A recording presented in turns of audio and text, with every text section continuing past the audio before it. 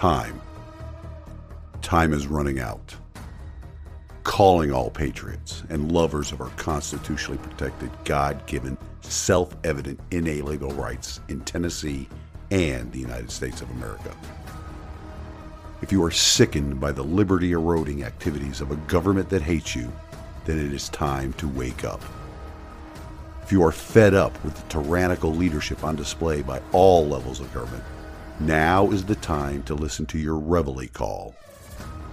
If you are equally tired of the political class, the new aristocracy, lying to you in their pursuit of power and control, now is the time to take a stand in the arena.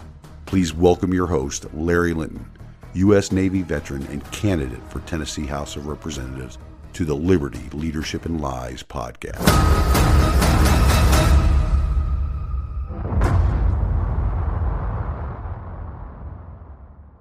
Welcome to the Weekend Update, ladies and gentlemen. What a week it has been. I met with some residents this past week, and in addition to answering some of their questions about my campaign, I received some great feedback and advice. I will definitely be putting their advice to work over the next couple of months. Thank you to those people that told me that they wrote me in as a write-in candidate during last week's primary election. While it did not affect the outcome of this primary election, I do appreciate the effort. Let's keep that up going into November. And while the results were quite expected in this primary based upon the fact that most of the offices had incumbents that were running unopposed, there is some good news in the data when you break it down. I will be going over that good news in a future episode, keeping my powder dry, if you will. More good news on the home front is that Bill is continuing to heal quite nicely and is doing the things necessary to stay healthy and out of the hospital, which is a good thing for both of us. I've sent him some materials and information relating to some specific pieces of legislation that I will introduce once I get to Nashville, and he's helping me write them. Liberty protecting legislation and returning power to the people from the usurpers in government. More to come on that as well in the coming months. I also have my truck back from the shop, which pleases me immensely. It has been more than 6 weeks since I drove it last. Some major repairs had to be done, and there's still more work to be done, but it is drivable once again. For District 12 residents, expect to see the red F-150 out and about on the campaign trail in the coming months. It will be easily recognizable as my campaign truck. Believe me, I've got some good plans. Before I forget, you all have just a couple of weeks left to get your tickets to the Tennessee Freedom Summit hosted by Brandon Lewis and the Tennessee Conservative. It is scheduled for the 19th and 20th of this month in Nashville. For more information and to get your tickets, visit TennesseeFreedomSummit.com.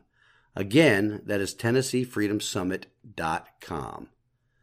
As I mentioned in a previous episode, I have signed up to attend the summit virtually since I will be out of state working while the event is going on. On the campaign front, there have been some more meet and greets added to my schedule in September and October.